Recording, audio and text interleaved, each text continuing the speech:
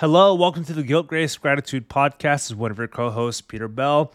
We are on our Catechism Saturday series, walking through the Heidelberg Catechism. We are on Lord's Day, number 11, on Jesus. But before we get started on this week's episode, make sure you've tuned into this past Monday's Best of Season 5, our second most downloaded episode of that season.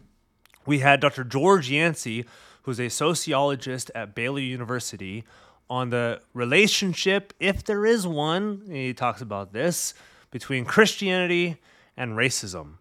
And this past Thursday's book club, we had Jonathan Cruz, Andrew Miller, and Bill Buchestein on their new Reformation Heritage devotional, 52-week devotional through the Westminster Shorter Catechism, glorifying and enjoying God. So let's get started. Heidelberg Catechism, Lord's Day, number 11, on Jesus. And there are two short questions in this Lord's Day. So question 29. Why is the Son of God called Jesus, meaning Savior? Because he saves us from our sins, and because salvation is not to be sought or found in anyone else. And lastly, question 30.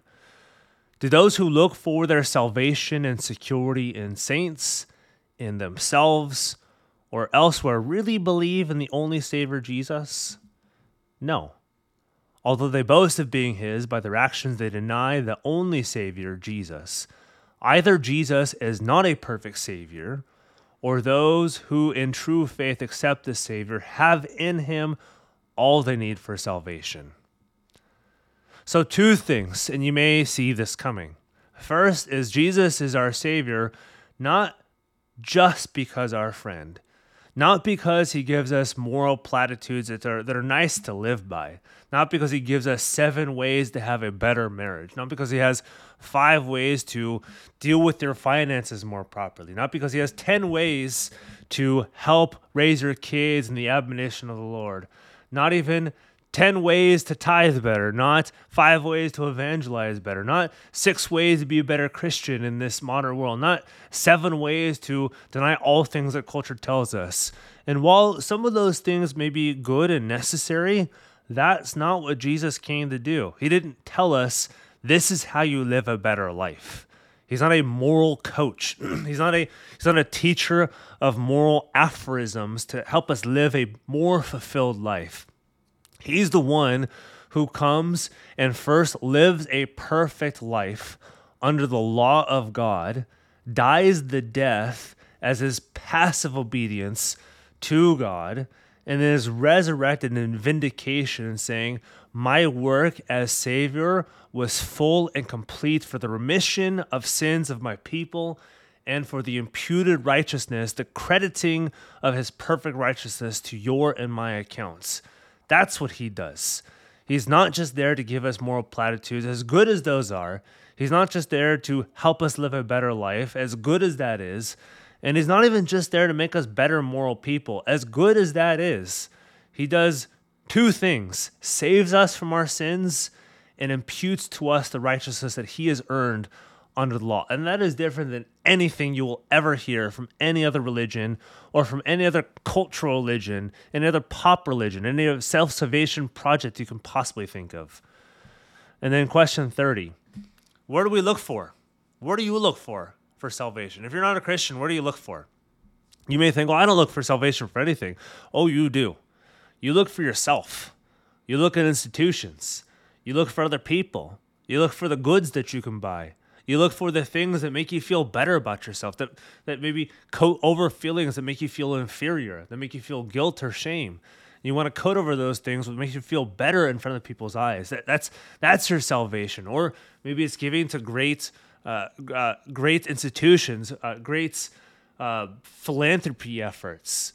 Maybe helping clothe the back of poor African children is the thing that makes you feel better, this kind of mini salvation in your life. And again, as good as some of those things may be, but like this question 30 says, if you look for salvation security in saints, so don't even think of this in the Catholic veneration way, where they have sainted figures after their death who immediately go into heaven, passing purgatory, and have a merit of salvation within themselves that they can display or dole out to other people.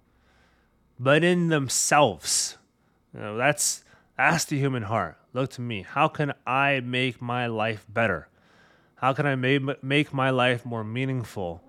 And ultimately, where do I find purpose? I have all of these feelings, good, bad, ugly, whatever. I have all these feelings. Where do I place them? How do I stop having these things? I know I'm not doing right. If I'm really being honest with myself, I know I fail against some standard. I know it. I know culture is going to show me I'm going to be canceled, whatever it may be. I got to look for somewhere. And I have to find this. I have to find this Savior. I have to find somebody who comes from outside of me. Because either Jesus is not a perfect Savior, either he's not a Savior at all, or he is the true Savior. He's not just a help. He's either not a Savior, or he is the true Savior that you so desperately need. And some of you have. And praise God. So I hope you enjoyed this week's episode of the Guilt, Grace, Gratitude podcast, walking through the Heidelberg Catechism, Lord's Day number 11, on Jesus. Make sure you look forward to this upcoming Monday's Best of Season 5 with our most downloaded episode of the season. We had Dr. David Van Drunen of Westminster Seminary, California, on Christianity and politics, a hotly debated and hotly looked after topic, and we discussed it with Dr. Van Drunen. And this upcoming Thursday's book club with Dr. Andrew Walker of Southern Baptist Theological Seminary in Louisville, Kentucky, on his Crossway Festschrift of sorts, his edited work, a book dedicated to Dr. Robert George's social conservatism for the common good. I hope you enjoyed this week's episode, and we will see you next week. Bye.